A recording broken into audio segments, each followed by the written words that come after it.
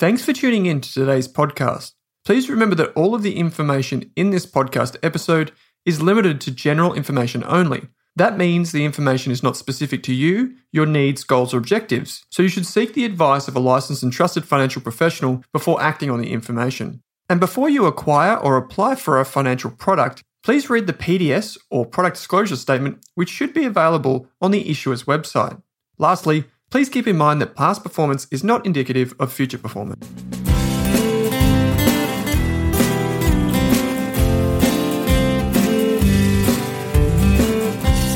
Kate Campbell from the Australian Finance Podcast. How you going?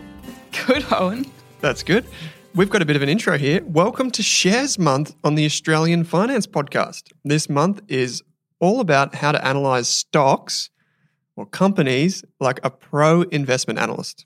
A highly requested series. So over the next weeks, we're going to start with the basics. So we're going to introduce you to a 5-step investing checklist, just to give you a foundation for looking at new companies. And then we're going to apply that checklist to a company that you all know and love, the Walt Disney Company, listed on the New York Stock Exchange under the ticker code DIS. Yep. And then the episode after that's going to be more of an advanced analysis with some of our analysts from the team at Rask Invest. And then finally, we're going to answer all your questions on a special Q&A episode and have a discussion covering a hypothetical $10,000 portfolio where we're all going to get given some hypothetical dollars to invest. And 4 of us, so you'll hear from a few of the analysts from Rask Invest over this series, 5-part series, will talk about what companies they would put into their hypothetical portfolio today. Yep. So the rules, we've already had questions on this on the Facebook group. People have said, just tell me when episode 5 goes live. But no, basically, we're going to have some rules around the $10,000 hypothetical portfolio. Kind of just making this up on the spot, but it will be, in effect, each of the analysts and Kate and myself, so there's 2 analysts and Kate and myself, we have $2,500 hypothetical dollars each, and we can't suggest more than 3 positions each. Yeah, so you can do 1, so it might be 1 position, but you can do 3 if you want to as well. So it's going to be heaps of fun, and basically we're going to just try and answer all of your questions on share investing. This is what we do at Rask. This is what I love to do. This is what our team loves to do. So we love questions. The thing is, when you hear this episode, you're hearing it right now, you need to send us your questions in advance. So the way you would do that is you would go into the Facebook group and use the hashtag SharesMonth, or you would email us the standard way, podcast@rask.com.au, using all caps, preferably SharesMonth. Because we get so many wonderful questions and comments and feedback from y'all, we need to know which questions and topics that you want to hear about for Shares Month in Shares Month. Yeah. And if you send the questions to us, make sure you're happy for them to be read out loud. We will anonymize them, but read out loud on the podcast. Yeah, because we're going to try and answer as many as we can, probably in about an hour with the 4 of us. So we want to make it, short, sharp, snappy. We want to answer your questions. So Kate, now that that's done, this is the first episode of Shares Month, 1 of 5. Yes. What is today all about? Yeah, so today we wanted to introduce you to a basic 5-part share investing checklist so that when you're looking at companies, you can actually have a few questions up your sleeve to guide your investigation, essentially. Yeah. Like analysts, they use often a much more complicated checklist than 5 parts and lots of different tools and techniques, but we've simplified it into sort of 5 main things you should be looking at. So we'll overview that checklist with you today, and then it'll be applied practically in next week's episode. So I should say that these are the 5 points of a checklist that we follow at Rask, but this is the high-level stuff. So this is where it all begins. Then we dive down under each of these 5 things and ask many, many more questions, which you're going to learn about as we go through the episode, particularly the episode that we do in 2 weeks, which is the more advanced one.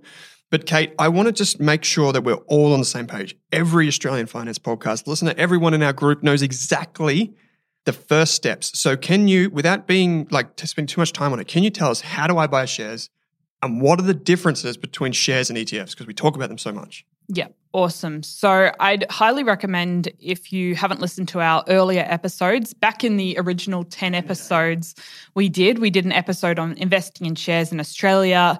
There's also an episode on trading versus investing, how to pick and choose ASX ETFs, and some various other episodes. So I'll put them in the show notes, but go back and listen to those, because the aim of this episode is to build on that. But essentially, if you want to buy shares in a business in Australia, that's through the Australian Stock Securities Exchange. I always mess that one up. But you'll need to create a brokerage account. We've got plenty of tutorials and resources on our website, Rask Education, to do that.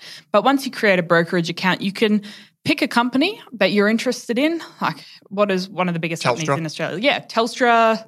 And then you can say, hey, I want to buy $1,000 of Telstra. And you can just put an order through your brokerage account. You can tell the brokerage account exactly what price you're willing to pay, how many units you want, or how much you want to spend. And then you'll just, for a small fee of maybe $10 or $20, the broker will go and execute that trade for you. And then if all goes well, you're the proud owner of some Telstra shares. Yep. So you're suddenly the part owner of the entire Telstra business, a very small one, but part owner. Yeah. And so, we've got heaps of episodes on this. We've got a beginner's shares course on Rask Education. We've got an ETF 101 course, by far our most popular course ever released. Even today, our ETF course, even though it's like well over a year old, still gets more enrollments, I feel like, than all of our other courses put together each day. So it's fantastic. It's a great resource. It's all free. Go to Rask Education, find out about that. Kate, why don't I just start with an easy one for you just quickly before I get to the first point, which is, do you own shares and ETFs, or just ETFs, or just shares, or everything? Yeah, I own a bit of everything. I invest in individual shares, so in individual companies. I also use exchange-traded funds, so they're made up of lots of different individual companies. So the exchange traded fund will buy and sell the shares in the companies on your behalf. So one of the ETFs I own shares in the top 200 Australian companies, and I also own ETFs that invest in US companies and emerging markets and things like that. So I use shares, I use ETFs as part of my portfolio, I use a managed fund. Robo-advice? Yeah, and robo-advice that uses ETFs to form that portfolio. So investing, you don't have to just pick one option. Yeah. Probably the only thing I don't have is property. But you're going to get a forest in the future. That's on the cards. Kate wants to buy a forest. But I do own property and infrastructure through one of my ETFs. I know we had a question on REITs recently, so we can answer that in a future Q&A. But so today we're just going to specifically focus on shares for this month because we've had so much interest.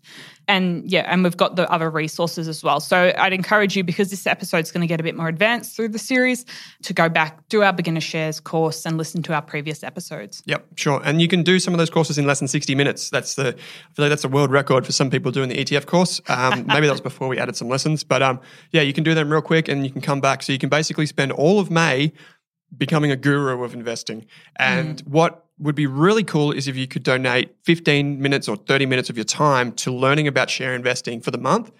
And I'd all but guarantee that by the end of the month, you'll know more than almost everyone in your circles. It is that quick that you can get on the track and learn as quickly as you can, and you can take in so much in such a short period of time. And you'll have your whole life to benefit from it. Okay, Kate. Without further ado, we need to get into this checklist. Okay, there's 5 parts. Yeah. Okay, the first one. The first one, Owen, is what does the company actually do? Yeah, okay, so this is really basic. Peter Lynch says that owning stocks is like having kids. Don't get involved with more than you can handle. What was really interesting about Peter Lynch is he had at times over 1,000 stocks, I believe. So he must have had a lot of kids. But the reality is behind every share, and this is the thing that we're going to talk about a lot, not just me, but all the analysts, shares represent something. They are not just random things that go up in your self-wealth or your CommSec account. They are actual ownership of businesses. Now, short-term traders are different to investors. Investors like me and like you, we see ownership of a company. If you buy one little share of Amazon, then you own a tiny, tiny little bit of Amazon, the actual company, and you benefit when it makes more profit. But if you're a trader, you don't really care what you're buying. You just want to make sure that it goes up. It's a bit of a different thing. We're investors because we believe that works. So what does the company do? The easiest way you can find out what it does is just Google the company. Yeah. Literally just like, what does Tesla do? And then you can find heaps and heaps of different resources. But if you're stuck, a simple step is go to the About Us page and start from the top and work down. Okay, it makes cars. Okay, it makes batteries. Okay, it does the Powerwall. Okay, then what are all those things? How do they make them? Where do they make them? And you can find out all that on the website, on YouTube, and most importantly, this is an inside nudge, and I know Catherine, our analyst, is going to talk about this next week, but there are two places you can go. The first is if you're looking at an Australian company, just go into the brokerage account or go to the company's investor relations section of its website, find the annual report. Obviously being annual, it's issued once a year. Look at the first, say 5 to 10 pages. Read through them. You'll find the directors' reports, which effectively are the director's overview of the company for the year. One thing I like to do is, before I do that, actually, I just go to YouTube and try and find some product demonstration videos. So I actually understand the product before they start talking about an annual report. The second place is if you're investing in US companies. So there's Australian companies on the Australian Stock Exchange and there's US companies on the US stock exchanges. You don't have to be a US company to be on the US stock exchange. For example, like Unilever would be on there. But what you do is in the US, they don't issue what's called an annual report. Even though it is an annual report, they call it a 10K. They use a combination of numbers and letters, 10K. Now, I was saying to the guys yesterday that a 10K in the US from the US stock companies is so much better than the annual report that we get in Australia, because the first 30 pages of a 10K in the US, they have to tell you exactly who the competitors are, what the risks are, what the industry is, like the threats that they face during the year. They have to tell you all that legally. So you can go in there and the first 30 pages tell you everything, literally everything you should know before you buy shares. So Catherine's going to talk about Circle of Competence next week. But basically, one of my first investments was NAB because I knew the brand, because I walked past it every day. One of my later investments was a company called QBE, which does insurance. And one of them after that was Rio Tinto, which does iron ore. I thought I knew a lot about all of those businesses, but I didn't. The Circle of Competence is about knowing what you know and trying to stick to the industries and the companies that you know well. Yeah. And even if you work in a specific industry, it might give you a unique edge for sort of understanding the businesses in that industry a little bit better than someone off the street would. Yeah, exactly. And so it's just one of those things. Some of the best investors are people who only invest in their industry or who get shares in the company they work for and they realize that this is a really good company and it's growing fast. I'm going to see if I can get shares in the company that I work for. It's called an equity program. And they hold on to those shares for as long as they work for the company and see it grow. And if all we did as investors was find out what it does and make sure that people like the product, then we'd find that our investing would be so much better. Like there's a thing from the US, I don't want to make this too complicated, but there's a thing from the US that effectively says if you can make a product that's 10 times better or 10 times cheaper, you're almost like your company's almost guaranteed to be a success. You have to do it sustainably. You can't just be like, oh, it's Bitcoin, it's better than everything else that's ever been invented.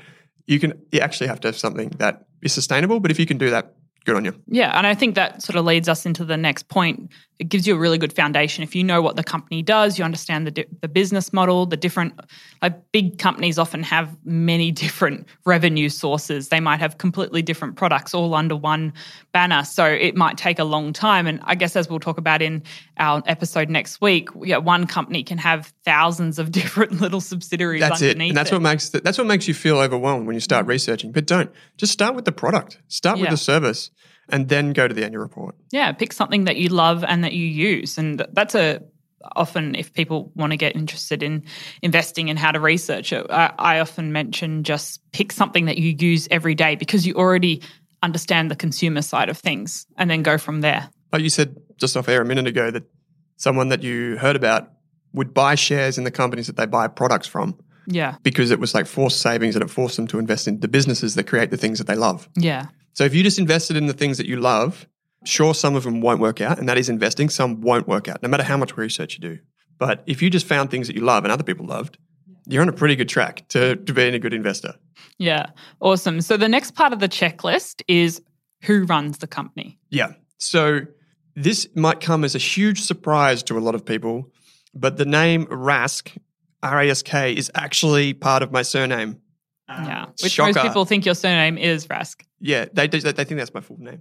But I see the company that we run as an extension of myself, right? So I know you know this, Kate, because we talked about this just even today. Like the number one thing that's important to me when I run the business is making sure that our customers, that our members, that our readers, everyone gets a good service, right? Now, if I wasn't the person running this company, if RAS was just some weird name and there was some hired CEO who didn't own shares in the company that they ran, I would be concerned about the future well-being of the company. So I guess, a good analogy would be like if you own a bakery, and I know heaps of people that do own bakeries or cake shops. We've had Alicia on the podcast before. They're so damn happy and in love with their product, right? That you could just look at them and you could be like, wow, you are impressive. I would invest with you just simply because you're so passionate, right? And so then us as investors, we got to look at it through that same lens, but just apply it to a bigger company. So who runs Tesla? Everyone knows that it's Elon Musk. If Elon didn't run Tesla, then you might think that the company's worth slightly less because it doesn't have that flair, that entrepreneurship. Or if Kathy Wood didn't run ARK Investment, you would think, well, Kathy's not there anymore. The company is nowhere near as good, right? And so paying attention to who runs the company is one of the fundamental things behind any type of investing. It doesn't matter if you're going down the street and you want to buy a local cafe. Look at the way that the owner acts. Look at what they're incentivized by. What are they doing? It's the same thing with an investment in any company.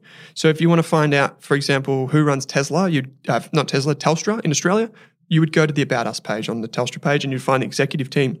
You'd look at the board of directors. So for those who don't know, the board oversees the strategy and tells the CEO what they effectively can and can't do, but then the CEO executes on that strategy each and every day, and they're in charge of that. So you would want to make sure that the person who runs a company owns some of it, which Catherine will talk about next week, and Disney's a really good example, and you want to make sure that they have incentives that align with your incentives. So what do I mean by that? I mean, if you are a long-term investor like we are, say 10 to 20 years, if you want to own a share in a single company for 10 to 20 years, make sure that the person who runs the company is also incentivized to make the investment work out for you. And the way you do that is you look at how many shares they own in the company they run. That's called skin in the game, and how much salary and how they earn their salary. I think Catherine's going to bring up an example next week, but imagine that you earn $100,000 and 50% of your wage each year was depending on your performance. What would that do? Yeah, it would really force you to work harder, wouldn't it? Yeah, exactly. And so we got to do that, but we just apply that for the CEOs and the board members to find out, these are called long-term incentives or LTIs. We want to make sure there's more LTIs than STIs, which is short-term incentives. Yeah, and that's the basics of it. So Catherine's got some other examples, which she'll bring up next week, but we need to find out who runs it. If you look at Reese, the company that sells plumbing products, that's, I won't say the name maybe, but that's run by a family behind the scenes. If you look at ARB, that stands for Anthony Ronald Brown. So you probably see ARB in red letters around the place or on four-wheel drives because they make the best bull bars in the world. That was started in the late 70s, I believe. And so these are companies that are on the stock exchange that have families and founders that run them. And you can invest alongside those founders and family members. I was talking to a CEO last week for our Rockets program, and he said, we own 45% of the company. He's talking about him and his immediate 2 or 3 founders. And he said, we came onto the stock market because we wanted to give other investors a chance to come along for the ride. Super cool. If you trust him, by extension, you're investing in whatever he says and goes. Yeah, and along with the skin in the game aspect, I think another important thing when you're finding out who runs it, of the board and the CEO, is actually looking at their history and the companies they've been associated and involved with prior to that. I mean, if the chairperson of the board has these companies that have done really well in his wake, or she's got companies that haven't done as well, it's really interesting to know that. Sometimes people have a train of destruction that's it. Or they haven't really been involved at a higher level type of business before. So it's really interesting. So then you've got to take the risk on them, right? Yeah. And so imagine it like this. If you have $1,000 that you're going to invest, as per your thing at the start, if you have $1,000 to invest and you're going to invest in the company, you're effectively saying, here you go, Kate, I'm going to invest in your company. I need you to take care of this for me. That's effectively what you're doing. But people get lost because they think it's really difficult to judge management from a distance. Some of the things you can do, Catherine will go through them again. Go to glassdoor.com, which is a place where you can see employee reviews. and they have a thing there that shows the approval rating for the CEO. You can go to the Seek companies page. So you go Seek, like we find a job, but you go to the company's version of that, and you find the company in Australia, and you see how many people actually like to work there and are the disgruntled employees. That's an insight into culture. And then we've got skin in the game. That's another one. Then you can troll them maybe not troll them, but stalk them on LinkedIn or find out. Like we had a CEO for one of our companies who described himself as technology CEO. So not insert name of company CEO or passionate founder of, it was technology CEO. And so he didn't last very long. He left and I think he's gone to another company now. But you can get these really subtle cues from just looking. Yeah, and they've probably done it surely they've done an interview at some point in their career that you can find online. I mean, everything's findable on YouTube now. Even search their name on Spotify or Apple Podcasts and you might find a podcast interview which may give you some insight into how they operate. Yeah, one of the CEOs that we invested in, and I own shares in this company, full disclosure, it's called Pushpay. I better write that down before I forget. Pushpay, what I knew about the company because it did digital giving, and we've talked about Pushpay before on the show. It's on the ASX, PPH is the ticker code. But I heard a podcast with their founder many, many, many years ago, and the way he described the way he managed his team was kind of profound for me at the time. So one of the things he said is that everyone in our team knows that there's a time to be here and a time not to be here. There will be certain managers that are here for a certain period of time, and there will be a time when I'm not here because I'm not the right person for the job. And sure enough, a few years later, he left. But that insight from that podcast many years ago gave me insight into who he was and how he thought about those types of things. So I wasn't too worried when he left. But that's just an example of how you can effectively be your own Sherlock Holmes and go about investigating these companies. Yeah, and it can get really fun investigating and looking for all these different signals. This is the fun part of investing. Yeah. This is the really cool bit. Okay, now point 3 on our checklist is what's the company's moat? Yes. Okay, so moat is, if you think about a castle is the business. It's like a giant bakery. The moat is the ring of water that goes around a medieval castle and protects the castle from attack. So the soldiers in their really heavy chain armor could never get to the gates and bang down the door because there was a ring of water around if they got stuck and had that drown. So think of a moat as the thing that protects the castle. Think of a moat as the thing that protects the business. So let's use a really good example, which is 3 cafes side by side. They are all identical cafes. There's Kate's Cafe, there's Owen's Cafe, and there's Ras Cafe, right? There's 3 different cafes. Yeah. Now, I think I'm a super shrewd business owner. I go out and I say, you see this coffee right here, Kate? I'm now going to charge $7 for a large coffee instead of $5. Well, you as the next cafe along the street, you'll be like, no, I'm going to keep it where it is. And the other cafe is like, yeah, I'm going to keep it where it is. So then all the customers are just going to go to the cheaper cafe because they're identical, right? Now, if I had some special herbs and spices in my coffee, or if I had some sort of patent over this particular type of coffee that you could only get it at this store in Australia, then the customers would still come, right? But I'd be making more money than you. And the difference is that I have a moat around my business. Moats can come in many shapes and sizes and forms. The most obvious example is Facebook, who has what we call a network effect. And a network effect is effectively the more people that use a product, the more powerful it becomes and more valuable. So the more people that use Instagram, owned by Facebook, the more people that use WhatsApp, owned by Facebook, the more people that use Facebook, owned by Facebook, the more people that use Messenger, owned by Facebook, the more valuable all of those things become. And so that is its moat, because no one else can come in and be like, hey, we've got 3 billion users. Yeah, the effort to find another 3 billion people to sign up for a new platform and to integrate, like Facebook is integrated with so many different platforms. Like you just go to sign up for an account on another platform and it will go sign up with Facebook. Like there's so many integrations there that it's very hard to unpick all of that and go with a new company. Totally. So let me give you another example. And this is for all of the young men and women out there that may be thinking about some nuptials, is if you go to Tiffany, right? If you go to Tiffany and get an engagement ring, you buy a $20,000 engagement ring. You're getting a $5,000 diamond in a $15,000 box.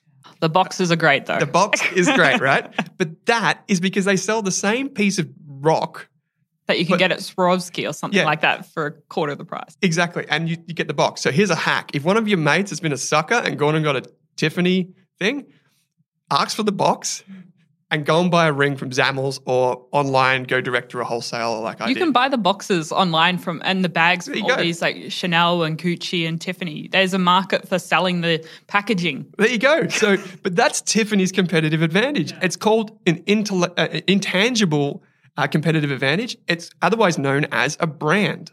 Yeah. The brand is its advantage. So that's why when you go into a Tiffany store, all the good stuff is the things that you see, and all the crap stuff is somewhere at the back. Standing out the front, giving giving you that feel of, I don't know, superiority that you can afford to buy something at Tiffany's, and the staff and the way they're dressed, it all sort of adds up into that brand and personality. And to think that you're the person that can buy something from Tiffany, it does set it apart from just buying $1,000 or $2,000 item somewhere else. Yeah, 100%.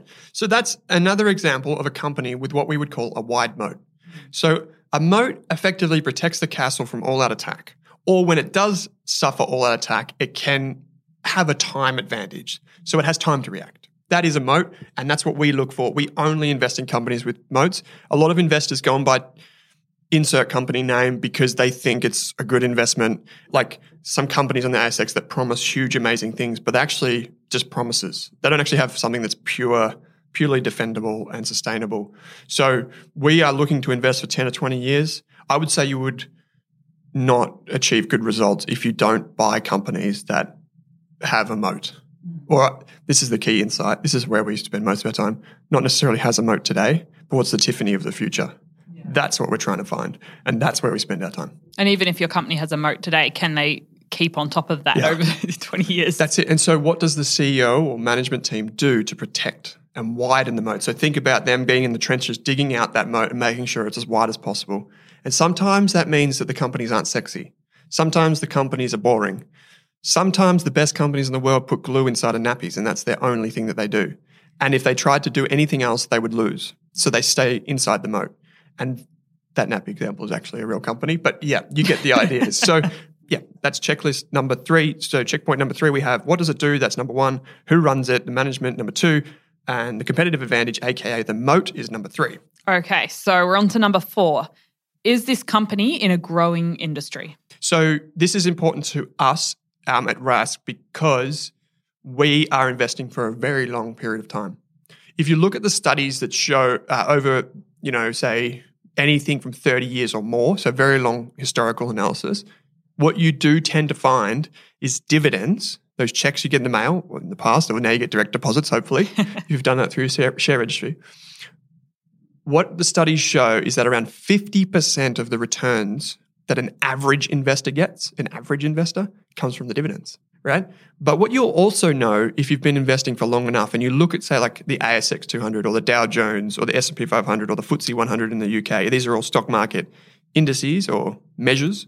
If you go long enough, the chart almost always looks like it goes bottom left to top right. When you go when you're on Google Finance and you hit like all time. Yeah, all time. Suddenly the chart goes from one day to 20 or 30 years. It's very different. And what you find is that bottom left to top right that's the key to your long-term investing success.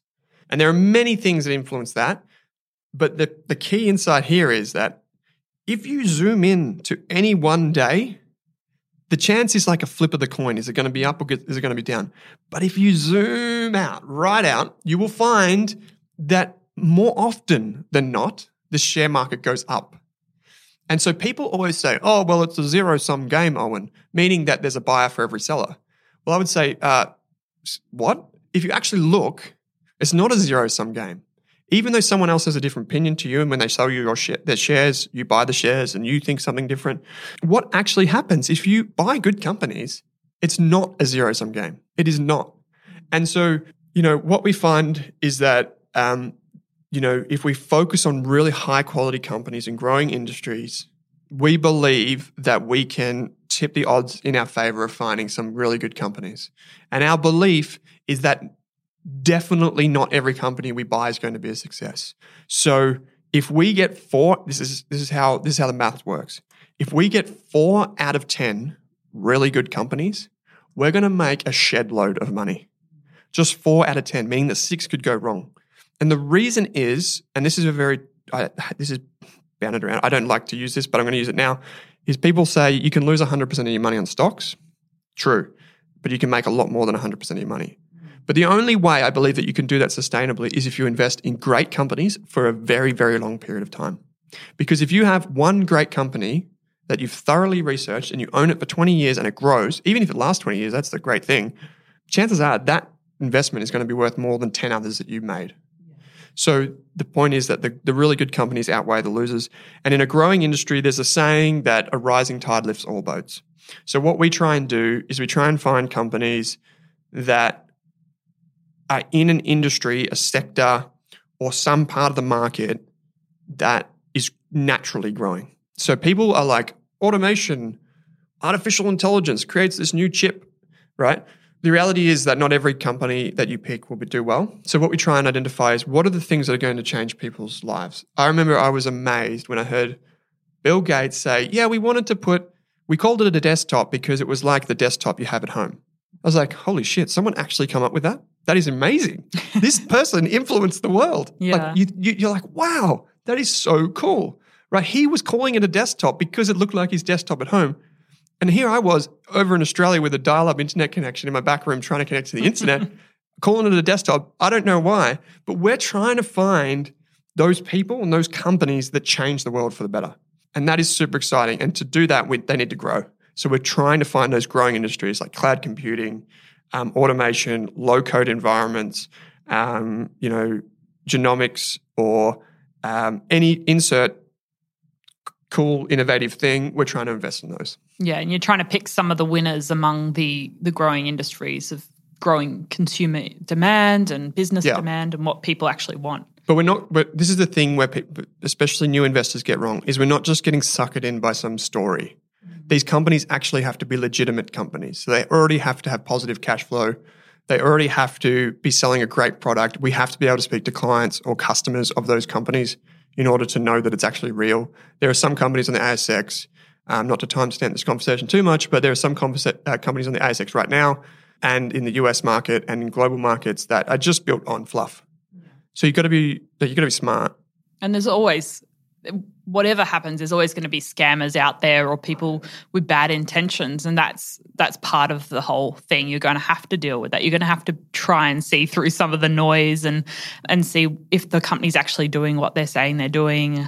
You'll probably talk with Kev a bit about this further on, but as a side note, I listened to a really interesting podcast series recently called The Dropout about Elizabeth Holmes, the founder of Theranos, a company that was valued at billions of dollars that went to zero. It wasn't listed, but it was just, it sold a dream, it sold a story, but at the end of the day, the technology just couldn't work. The world wasn't advanced enough to do that. So sometimes things sound amazing and glossy and like they're going to change the world on the outside, but maybe technology just hasn't caught up. Yeah. And this is the thing. She suckered in so many of the world's wealthiest people into investing in a company. They were supposed to be able to test 200 different diseases and things from 1 or 2 drops of blood. Yes, amazing, outrageous. But I think she had crazy eyes. If that's my opinion, I think she had crazy eyes. If I was to see her presenting, I'd be like, crazy eyes. Don't want to invest in that. She raised $1 billion. Like people believed in her story, and so sometimes I think it just reminds you to be a little bit skeptical when looking at like the visionary companies. Just you want to see what's actually going on in the hood. Does the technology actually work? And have there been customer success stories, or is there something else happening behind the scenes? And you can't always find out. Yeah. And the thing is, we cop a lot of crap at Rask because we call out a lot of these companies early. Like we try and research, and we're like, to be honest, it doesn't look like a legitimate business. And then we report on it or we write about it on our news sites. And then everyone on every Facebook forum or Reddit subthread, they're like just acting like as mad as a cut snake. They're just going nuts about how dare we say something so bad. People get very passionate. If they think they know one thing about the company or they've put all their hard-earned money into it, because we keep telling people not to do this, but there's always cases of people putting every single dollar they own into one single company, which is is bad. It's my only $5,000. It's worth it. And they will defend it on Twitter. They'll defend it on Reddit. They'll defend it on Facebook with every ounce and they troll us. being. Yeah. And the thing is, right, this is what I always say to, like, and you know these people when you come across them because they've got like Hirsch, crazy eyes. They are so angry when they type into the keyboard that they don't even get their words right. And the thing is, this is what I always say, is that you can't will the stock price higher. No matter what you think, no matter what you believe, it does not make a difference. The stock price doesn't care about you individually and your hard-earned money invested in it. The only thing you can do is try to act rationally. We're all not rational, shocker, but the only thing you can do is try. Sure, you can make money off every other bozo who thinks, like, who's getting sold a dream. Like, there's every charlatan snake oil salesman out there. But the reality is, it doesn't care about you. And if someone else says something negative, you should actually embrace that, because if you truly believe what you say you believe, then you would embrace the negativity and hopefully buy more when it falls. So, yeah, I don't get that. Anyway, That was number 4. Is it in a growing industry? You can make money in falling industries, but we prefer growing industries. Yeah. Okay. And the 5th part of our checklist is, what's the company's valuation? So what should the company be reasonably valued at? Yeah. So I'll give you a story to illustrate this point. Microsoft, we talked about desktops before. I don't own Microsoft shares, but we talked about Microsoft before. You know it. We know it. We don't use it at work, but chances are you do. And you could have bought Microsoft shares in the .com boom, which is like the late 90s when the internet was a thing. And you could have bought shares at a price, and then the .com boom busted. So it was the .com bust, and the share price fell. A lot of the companies went broke. Amazon would have probably gone broke if it hadn't have sold shares before the bust. So a lot of companies went bust, right? And so the stock price of Microsoft fell. It would have taken, I think it was about 8 to 10 years before the stock price got back to what you would have bought it for. This is one of the biggest companies in the world today, and you paid a price initially. Yeah, now you probably think, oh, what a genius I was. I still own it today. But the reality is, most people who bought it at that price didn't understand the value. Like, the difference between the share price or stock price at the time and what it was actually worth based on like the future growth of the business would have told you that it was overvalued, right?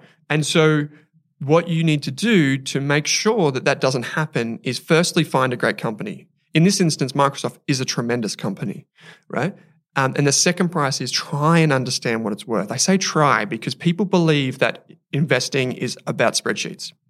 Sure, you need to understand some accounting, but there's a saying that we have which is that you're better off being generally correct than specifically wrong.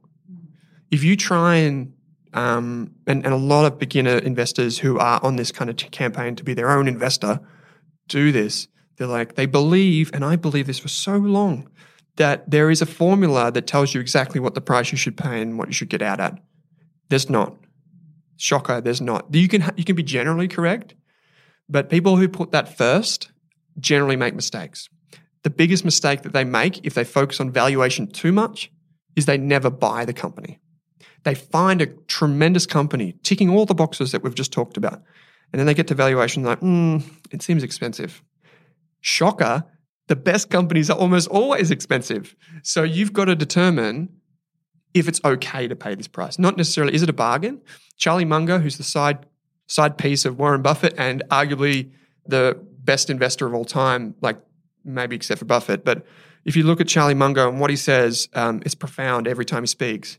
And one of the things that he said many, many years ago is, it's better to own a wonderful business at a reasonable price than a reasonable business at a wonderful price. And you want to own great businesses, first and foremost. If you can get them at a reasonable price, buy them. And the way that we kind of work around this is we do our valuations and we understand what the business does, which in the next 2 episodes, you'll find out how we do those valuations. But the key point is that you don't have to buy your full position straight away. So you can, in the case of Microsoft back in the 90s, you could have been like, okay, I'm going to put $5,000 in today. If you had, say, $15,000 to invest, and then in a year, I'm going to put in another $5,000. And then the year after that, I'm going to put in another $5,000. And that's my full position. If you did that, sure, the stock price could have kept going up. You would have kicked yourself. But if it fell, then you would have got a better price. If it fell again, you would have got a better price again. And then today, you'd be sitting on massive gains from your investment. And the key point there is that you don't have to rush your investment. You can take the time to make sure that you let the company do what it says it's doing before you invest your full amount. So you can minimize your downside and maximize your upside. The four most dangerous words in investing are, this time it's different, but the second four most dangerous words of investing are buy low, sell high. We talk about this all the time, and I think so many of our listeners love this, that we say this. It's not buy low, sell high. It's buy low, buy more, or it's accumulate. Yeah. One word. I think we talk about dollar cost averaging a lot for exchange traded funds and investing on a regular basis, but I don't really hear people talking much about it with shares. And so often you go, this is my 5,000, that's it. Whether it goes up or down, that's all I'm putting in this company. Whereas if you love the company, it's doing great things, it's growing, like over a 20-year period, why wouldn't you buy more? Yeah, that's it. And people, because this is something that we do, it's called anchoring bias. We anchor to a particular price. You know, like there's one thing, and this is not the way we invest, but there's this belief in technical trading, which is or trading, which is the opposite of what I do. They believe that there's a thing called support or resistance. And there's a study that once upon a time showed that there tends to be support and resistance around whole numbers. $10, $11, $15. We do like whole numbers. We do like whole numbers. But the reality is that, that's not really a thing. And people believe that, if I paid $10 in the past, that the share price being $20 now, it's expensive. But here is the thing, and this is what we're going to talk about in the coming weeks, is at $10, it might have been worth $20. So you got a bargain because you bought it at a reasonable valuation. But then when it went to $20, the business has grown.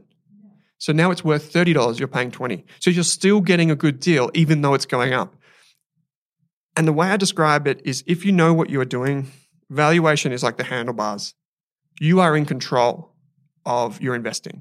If you don't understand it, then it can be pretty unwieldy, but just know that it's not that difficult.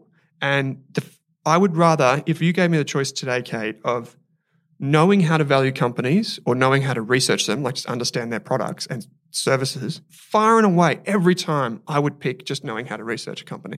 Yeah. And that's so often we get caught up in the valuation and the specific number of the share price, and we don't actually look at, well, what's the company actually done over the last few years? How's it been growing? What's it been doing? What has it been acquiring? Yeah. So one of the things I want everyone to take away from this is that share investing is investing in companies. It is super fun. You are basically the Sherlock Holmes of the business world. You get to understand brilliant businesses. And if you get miffed by investing or you don't understand the valuation part, just make your portfolio, and this is a David Gardner from the US line, Motley Fool co-founder, just make your investment portfolio reflect your best version of the future and just hold on.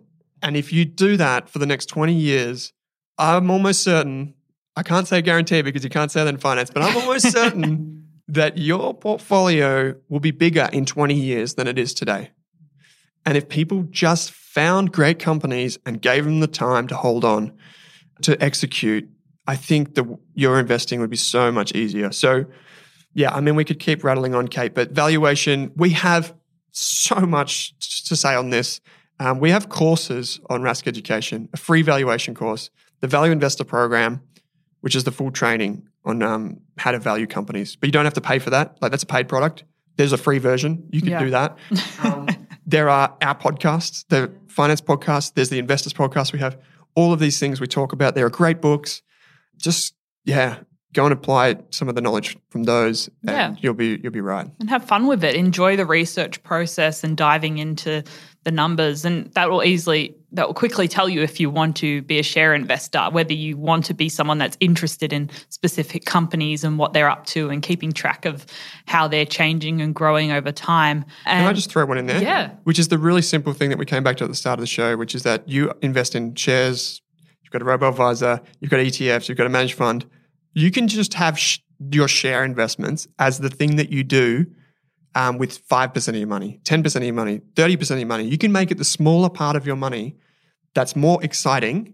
And then you have the core, which is your ETFs, your managed funds, your robo-advisor, your super fund, your property. That's that side of things.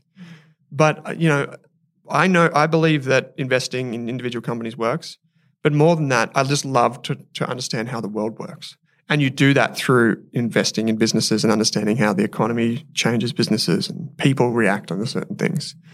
So anyway, Yeah, I think that brings our 5-point checklist to the end. And I'm excited for next week's episode where I'm going to be working with one of our analysts at Rask Invest, Catherine Go, and we're going to apply some of the things we talked about in today's checklist to the Walt Disney Company, which is a company we all know and love. So that's really exciting. And so stay tuned for that episode. And then following that episode, we'll have an advanced analysis episode with Owen and one of our other analysts, Kevin. And then we've got our Q&A episode. So don't forget to send any questions to podcast@rask.com.au with Shares Month in the subject line. And we'll include them in our Q&A episode. And then we'll have our $10,000 hypothetical portfolio after that. Yep. So it should be an exciting month of episodes. Yeah, every Monday afternoon, tune in. We are going, we're pushing these episodes out. And we'd love to know what you think. If there's a question you have about share investing, please let us know. This is rare. We've got 2 people coming on the podcast from Rask that have never been on a podcast before. They required a little bit of convincing. So I still don't know if they're convinced. You better enjoy it. Yeah, so send us your questions. It's going to be it is a rare occasion when all of us get to sit down and answer your questions. So, from all of us, just make it fun, make it a good question. Ask the thing that you've always wanted to ask. Remembering that we do have heaps of questions on brokerage accounts. You can go to the Rask Education site. You can take our Shares for Beginners course. You can just Google Rask and brokerage accounts and things will come up. All of these things, are really exciting, but we really just want to hear about shares and companies and all that sort of stuff. So we'll be bringing more of that your way.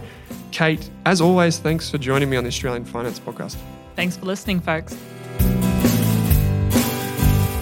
Thanks for tuning in to this episode of the Australian Finance Podcast, where our mission is to improve the financial futures of all Australians.